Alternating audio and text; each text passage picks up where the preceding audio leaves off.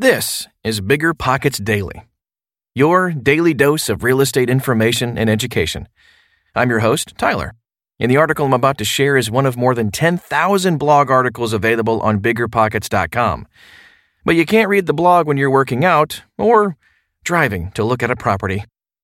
We know you've heard it before. Cash flow is getting very hard to find. There's always long distance investing, but you may be thinking, I don't have a team, enough experience, or the market knowledge to get in. That's where you're wrong. And it's also where Rent to Retirement comes in. Rent to Retirement offers fully turnkey properties that are newly built or renovated, leased and managed, allowing you to invest out of state with confidence. They've got single family, multifamily, new build, and syndication opportunities across multiple markets. They even have BRRRR deals with immediate equity. Rent to Retirement helps investors learn how to build a bulletproof business plan with the best investment and tax strategies around to help you reach financial freedom through real estate. There's no excuse not to get started in real estate investing when you have the right team and systems already in place. To learn more, visit rent2retirement.com. That's rent2retirement.com. Or text REI to 33777. Again, text REI to 33777.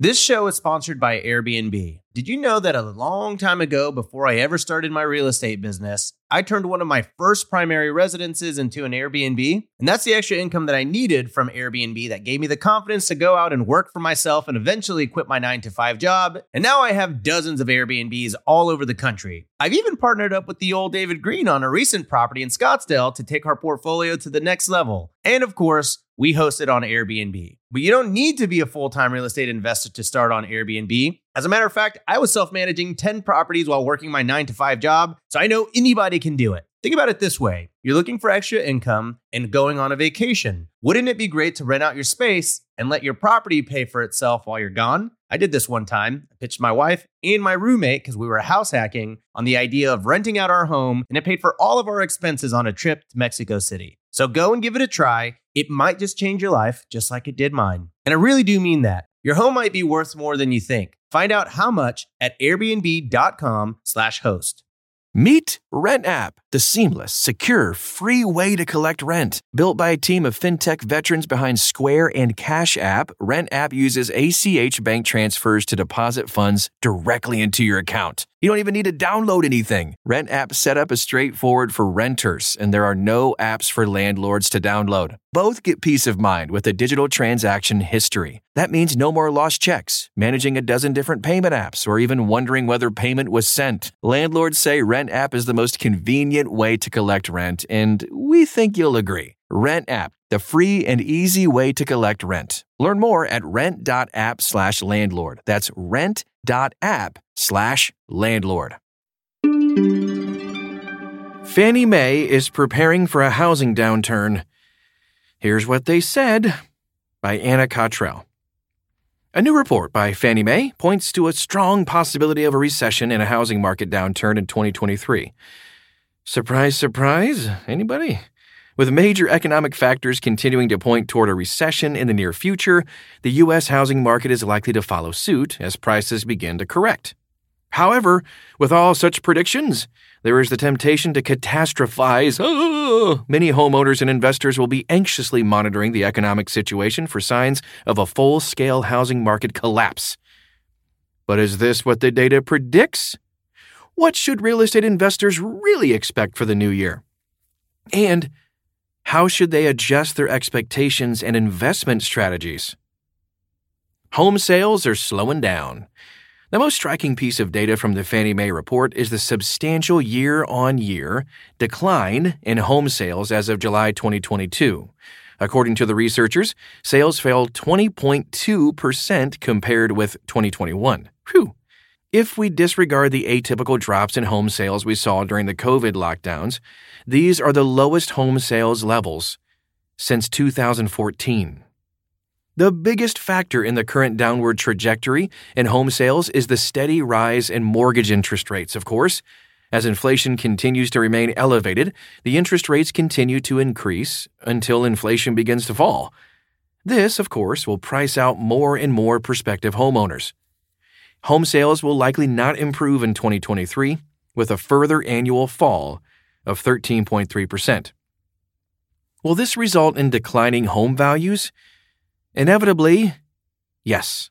According to Redfin, as of September 2022, the average home is selling below asking price for the first time since March 2021. If this sounds like worrying news, these figures ought to be put in perspective. As recently as May 2022, home prices were growing at all-time high rates. We're talking unprecedented home value growth. Asking prices at those levels could never be sustained for very long. Besides, the decline in selling prices is minuscule, with Redfin giving a figure of 99.8% of the asking price this September, compared with 101.4% the year before. The decline is noticeable, but not dramatic. New construction sales are declining, but builders aren't feeling the pinch yet. There are signs of declining activity in new construction sales. Fannie Mae predicts that multifamily home construction will slow in 2023, even though home builders are not yet feeling the effects of a slowing market. The reason for this is the ongoing shortage of newly completed multifamily homes. With the demand for new homes continuing to outstrip supply, it's likely that the prices of newly constructed properties will decline just yet. Okay, so the prognosis is less encouraging for single-family homes, though.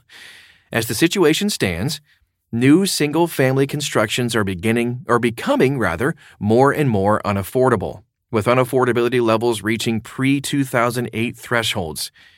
So in practice, this means that more and more households will continue to rent for longer periods of time.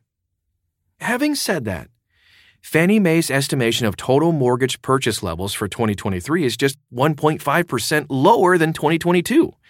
Broadly speaking, what this means is that people will continue to buy both newly built and existing homes.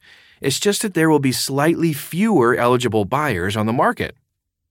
Mortgage rates continue to rise, and homeowners are just staying put.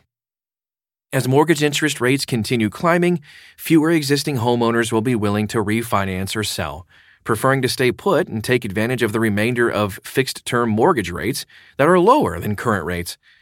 This points back to a supply-demand disparity that will keep home prices from plummeting enough to be considered a crash.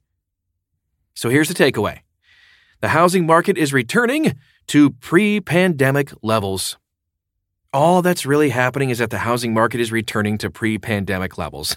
In comparison with record-breaking rates of home value growth and historically low mortgage interest rates, it may look like a fully blown downturn. However, from a historical perspective, it's not that yet. Real estate investors may need to adjust their expectations in 2023, but they certainly need not panic. As an investor, you could see a marginal reduction in profits and may find that selling inventory could be slower as demand continues to fall. But the suggestion that the housing market is on the brink of collapse is a little bit too far. However, other factors, like commercial real estate, face a whole different set of challenges. I hope you found this article helpful. If you're looking for more content like this, visit biggerpockets.com today to set up a free account. I'll talk to you tomorrow.